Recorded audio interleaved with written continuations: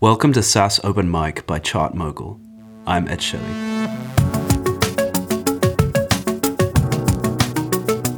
It's time to focus on the consumer side of subscription businesses for a moment. And we're not even talking consumer SaaS here. This is a consumer subscription for a non-software product. Don't switch off though. There's much to be learned from Jukely founder Bora Celik. The music event scene is a tough segment to crack. Many startups have tried and failed along the way, trying to use technology to change the way people consume live music. So why is Jukely equipped to succeed where others haven't? I took a lot away from this conversation that can be applied to any subscription business, SaaS included. Bora has a thirst for constantly experimenting and adapting his product, which he sees as a constant work in progress. So without further ado, here's my chat with Bora Celik, founder of Jukely. Hey, so I'm here today with Bora from Jukely. Jukely is, Bora, I hope I get this right. It's a subscription for live music events. So it's like Netflix, but for live music events in real life. Is that correct? Right. It's a subscription for going to live music events. Yeah. Basically. So you subscribe. We have different price points, but start from $25 a month, and you can technically go to one concert per day. If you can make it, you can go to 30 concerts a month. That's crazy. It's not that you do that, but the possibility is there. Yes. Do you have anybody doing that? Is that a thing? Well, sometimes some of our members take up on a challenge. And they want to do 30 shows in 30 days. There's like a hashtag 30 shows in 30 days. That's great. But then they kind of drop out 2/3 of the way. Something comes up and they fail. Yeah. Well, they try. It's Sure. It's not that easy. You have to get out the house and find a good show, and that's a lot of work. But I can see there, like, one of the comparisons with something like Netflix is that it kind of does encourage this kind of binging behavior, right? And our founder, Nick, actually, we were talking about consumer subscription the other day, and he said the best kind of case for consumer subscription is when the value for the consumer is just for the price they're paying is just overwhelming. And that applies, I think, with Netflix. And it seems that it would apply with Jukely as well.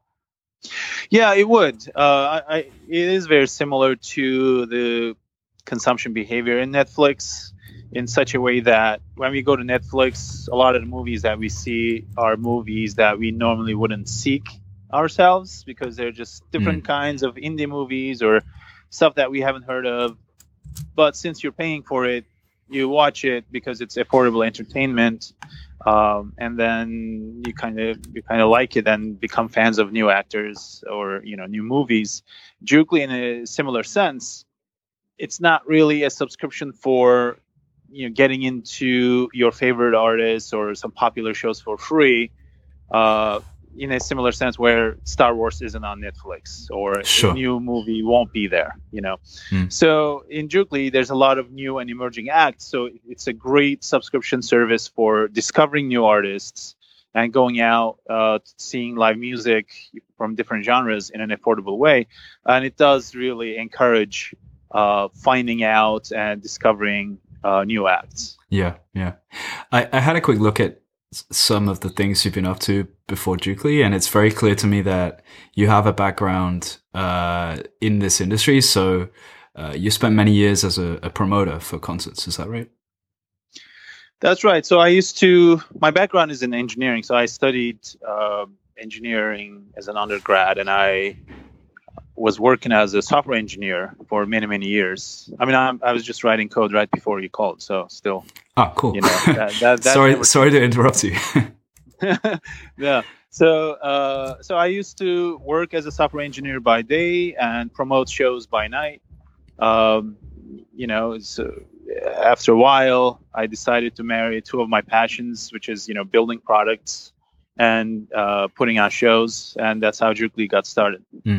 Could you perhaps take me back to that point in time when you realized that this was something that you wanted to build, where I don't know if it was like a slow realization or you suddenly had some tipping point where you knew that Jukely was something that you had to build yourself. What was kind of going through your mind at that point?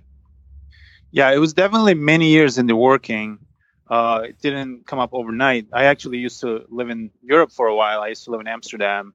And what I used to do, so I actually built something for myself. At the time, I used to travel on the weekend. So I would, for instance, I'd take a flight to Stockholm on a Friday and be there until Sunday night and come back. So I used to do these weekend trips. Right. But I built this recommendation service based on my personal music taste, and I tied it in with Foursquare, where once you land at the airport, you check in Foursquare, and then the service that I built would send me an email immediately, like within the hour, based on my location, to see like what kind of artists that I might like are playing in Stockholm that weekend in the next few days. Cool. So I kind of built it for myself. So many years I worked on this like recommendation service for concerts based on my friends' music tastes, and it was always like a side project. At one point, like people always encourage side projects, which I do as well. Well, one thing I realize is that when you're working on side projects, you never have the fear of failure, because if it doesn't work out, you still have your daytime job. So when you don't have the fear of failure, it kind of becomes mediocre. Yeah. At one point, I said, you know what, I'm just gonna go do this full time, take the risk. And then once the fear of failure kicks in, you really work very hard at it to make it a success. So you're saying that that's very much a positive thing, to have the kind of metaphorical fire underneath your butt, like. Yeah, exactly. I mean, it's something that you basically dedicate your life on, and then you have to make it a success. Especially once you start taking investment money, it's even more. You start. If it's not just you, if you hire employees, everybody's liveliness depends on you, and then at that point, everything becomes really serious. When it's a side project, it's kind of like a cute thing, so the chances of success are much lower, I think. Sure. Was it obvious for you from the beginning that this was going to be like a subscription model for Jukely? No. That was a midway realization or an experiment that started working, really. Right. I feel like it's just, before I started Jukely, I just worked on building products for many years. And what happens is if you are a product builder for a long time, you just start getting humbled a lot, because product building is experiments. You come up with features, you put it out there, people don't care. You build something else, people don't care. You build another one. So it's like a lot of the times, 95%, 99% of the time, the stuff that you're building, people don't want it. They don't care about it. It fizzles out. 1% of the time, something kind of starts working. And then you're like, you know what? There's something here. Let me just work on something a little bit different to make it work. So for Jukely also, it's still a series of experiments, always. You never know, when something is going to catch on. It's similar to, success of music. Is this song going to be a hit? Is this product going to work? You don't know. It's that X factor. If everybody knew how to make it work, people would be able to do it all the time. But you don't really see a lot of successful product builders who are able to go and build another one immediately after that. So luck is also a big factor. So when we first started Jukely, recommendation for concerts was the actual technology and the product. So for a long time, we really built on top of that. And we were working with a lot of venues and promoters who would just, give us tickets to give away to our users, because we were making really solid recommendations, and they knew that we had an audience to connect with the shows they were putting on. At one point, we said that, you know what, since we're giving these free tickets to people, why don't we experiment with this and just turn this into a thing, start charging for it like a monthly membership, and see if it catches on. Mm. So we started experimenting here in New York. People liked it. Venues, promoters liked it. And then we launched in a bunch of other cities.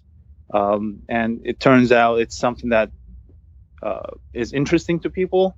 So it started working. And then basically we then shifted our focus to the subscription as the main product. But now, like we're bringing back a lot of the recommendation technology that we built.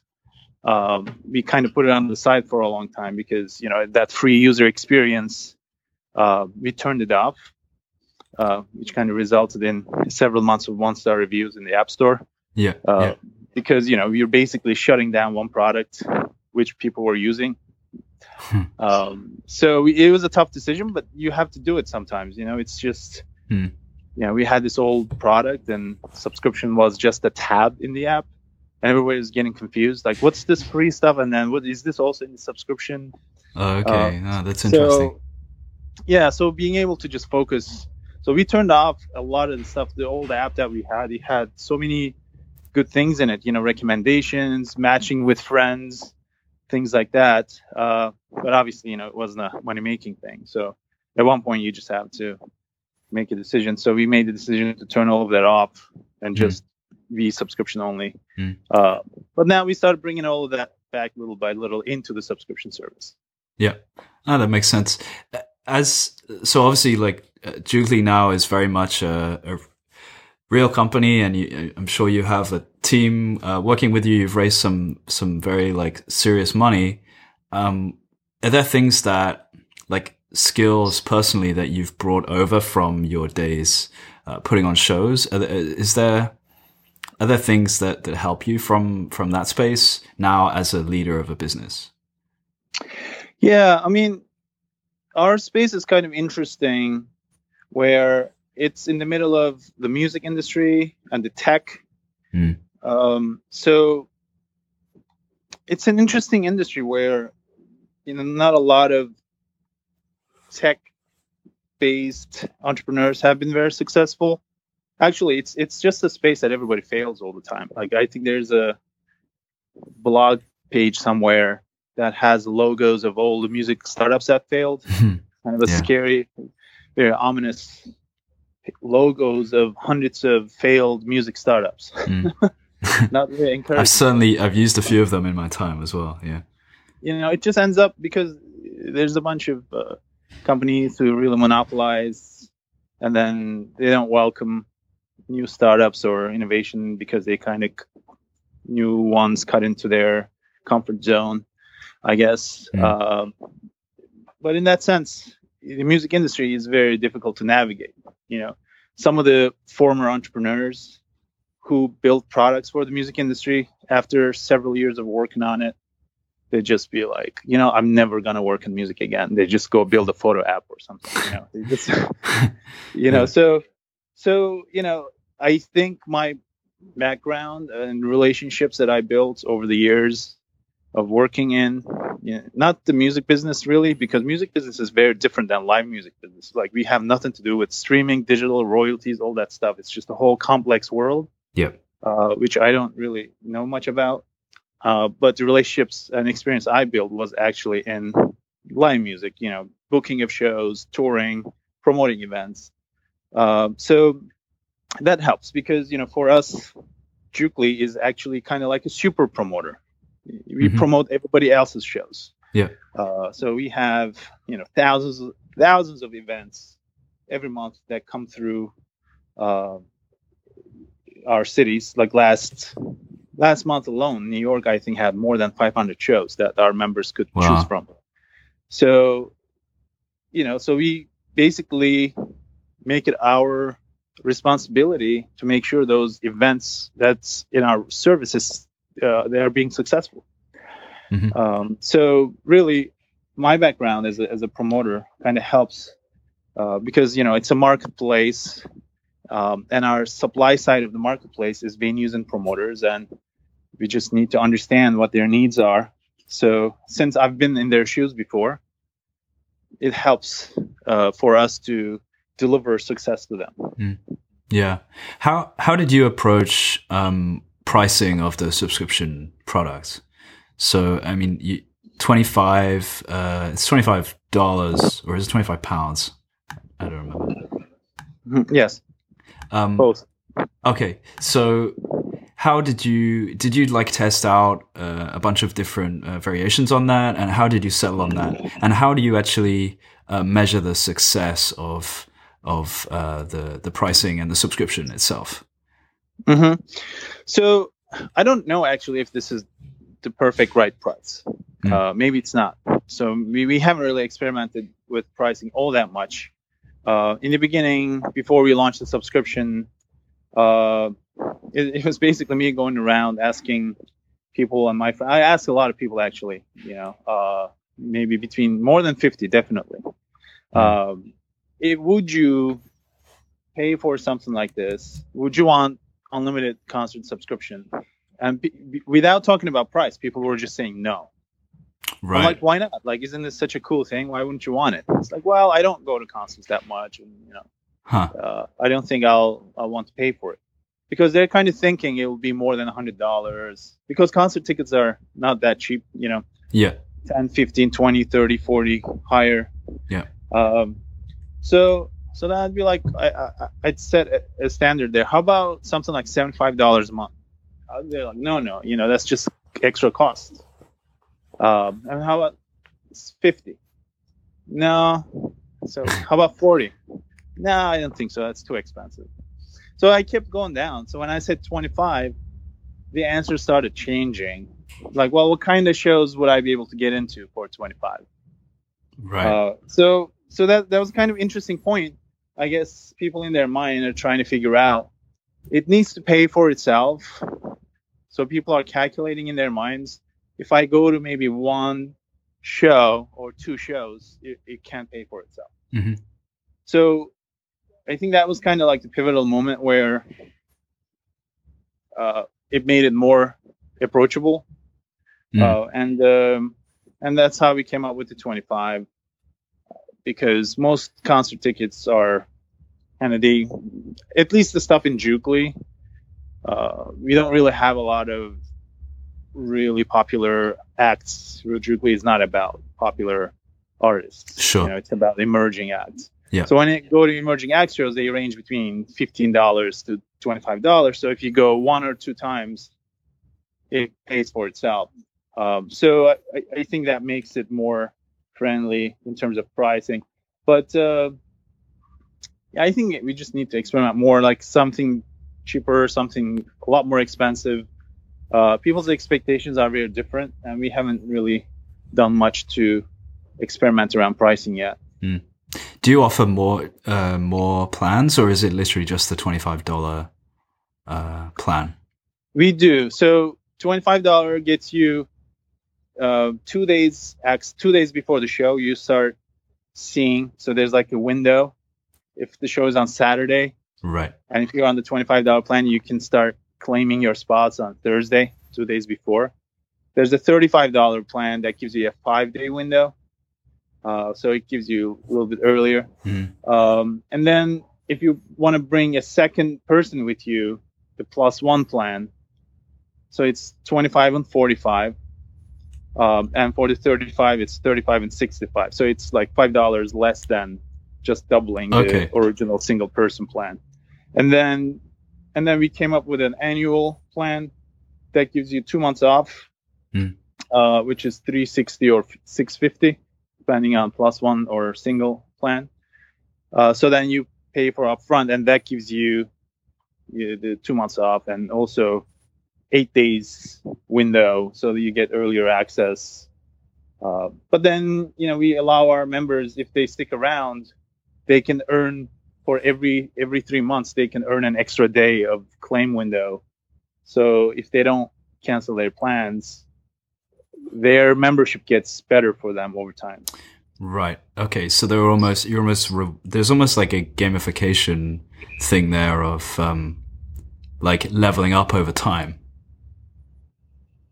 Yeah. So I mean, I don't like the word gamification, but okay, forget I said that. It's just basically, for us, that's what I learned. I mean, I learned the subscription business once we launched the subscription.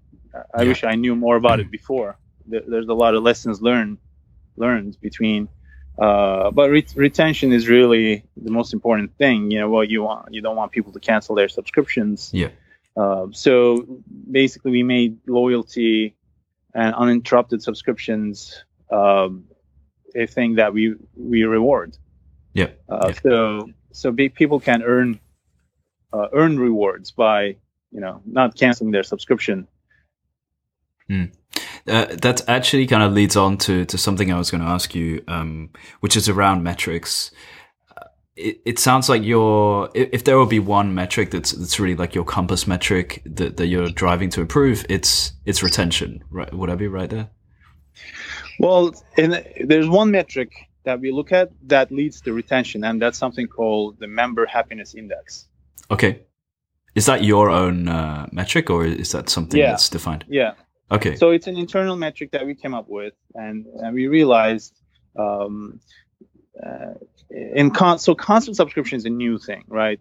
Nobody had it before. I mean, I think maybe there are some local, subscription type of things before, but at the scale that we have, like a global subscription service that people invest a lot of money into.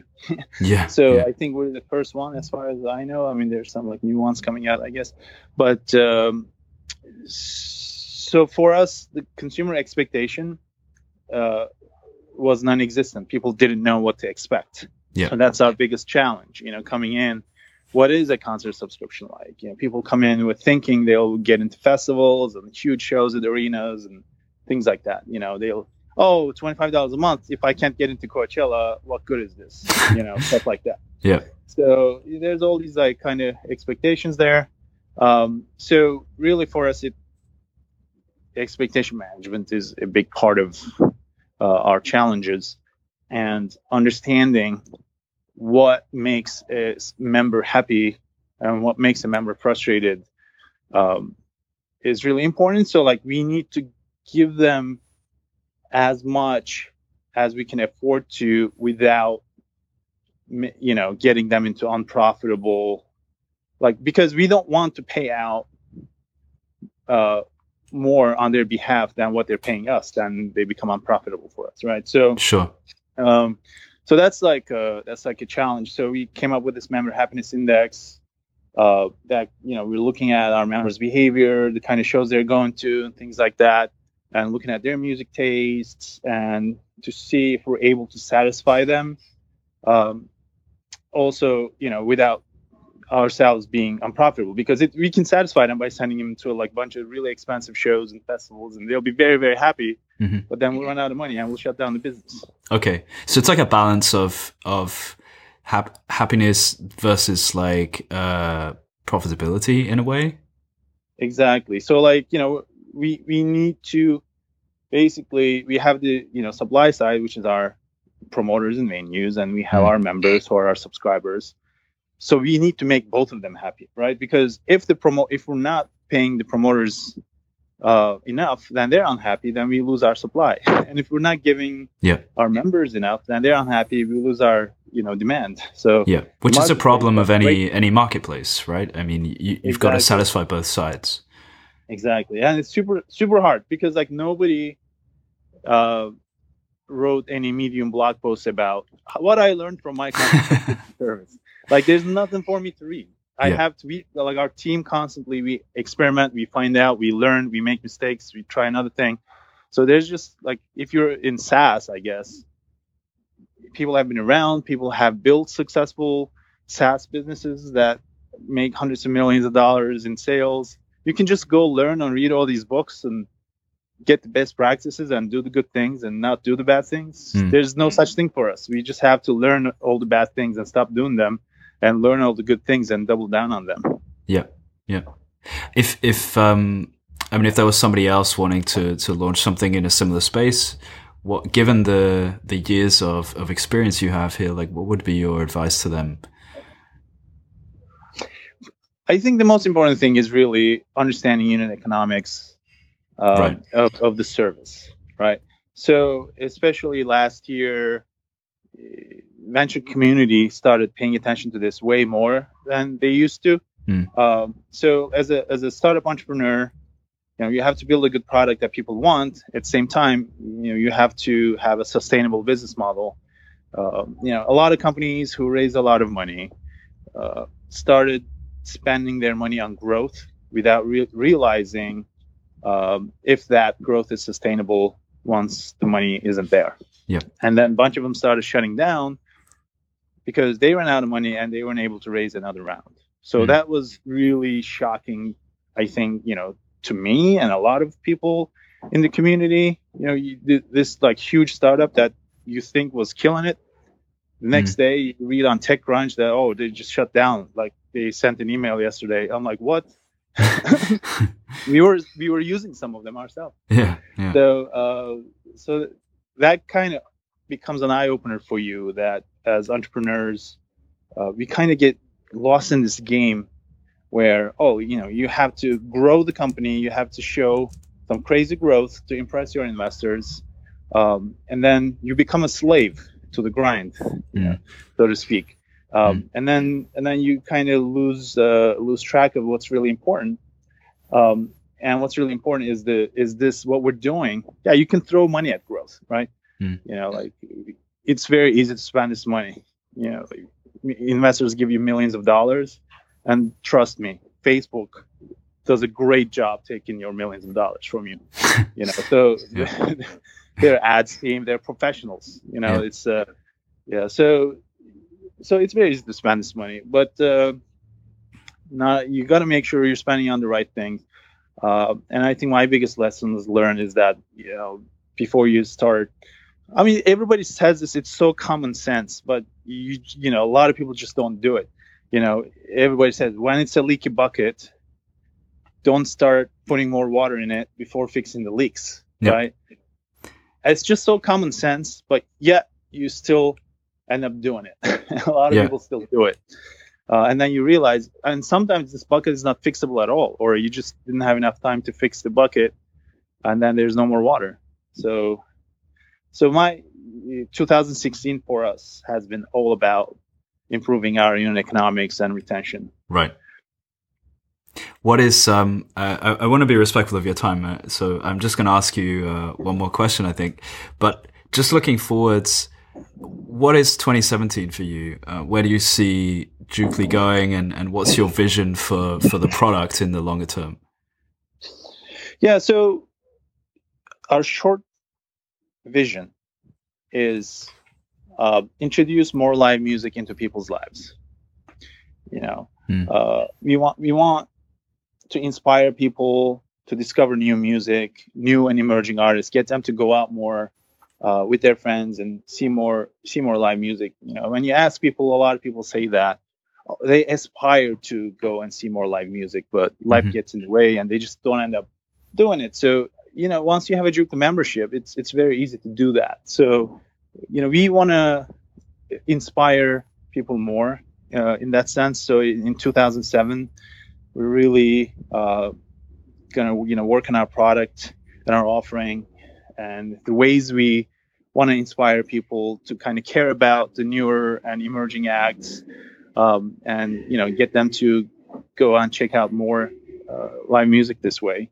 So like from a product vision perspective, and of course, as a subscription company, thanks to a lot of things that I'm using from ChartMogul, that kind of improve our subscription health of unit economics even more. We've done a pretty good job. I like looking at the end of the month, ChartMogul's the LTV and the to churn. It's just like the chart is going in the right direction, and it helps. I actually like using the custom tags API that ChartMogul introduced several months back. That's my favorite. So I upload some specific member data to ChartMogul, and I look at how they're performing in different cohorts and things like that. So that gives us a very good window into the depths of our member behavior. So we don't treat everybody the same. It's just everybody's different. What they do, what kind of music they like, what kind of shows they go to, how often they go to it, stuff like that. So I think it's really important to understand. So that's we're going to continue, focusing on that. And then I think desire to growth will come after that. So like really, we don't really think or care about growth at the moment. Right. So it's really like fixing the bucket. Is that right? Yeah. I mean, I think we've done a really good job and came to a point where we feel comfortable now. But of course, there's always room for improvement. Sure. And our service is still so new. And I think we need to just work on this a lot more. And it's not going to be a short-term thing. It requires a behavior change. And people will tell you behavior change is one of the hardest things that you can achieve in a product. Yeah, no, I agree. Bora, this has been really cool. There's so much here, I think, to find out. But for your kind of space, as you said, there's definitely a lot of things that are unique to the music or the live music industry. But I think there's a lot that people can take away to other verticals as well. So this is really cool. I have 2 more requests. One of them is please launch in Berlin sometime because I would love to see that. And the second one, if you have if you'd like to invite people to come and find out more, or if you're hiring, please feel free to let people know where they can see more information there. Yeah, so we'll see. I'd love to launch in Berlin at some point too, but we're not really thinking about launching in more cities at the moment as we're working on the core. Sure. And people can go to jukely.com, JUKELY.com, and check it out. And so like we're always hiring, and you can go check out the jobs there. Anybody who has passion in live music and good designers and engineers and folks who are interested in working in startups, we're always open to talking to them. Cool. Awesome. Bora, thanks so much. It's been great talking to you, and have a nice rest of your day. No, thank you very much. Appreciate it. Take care. Cheers. Goodbye.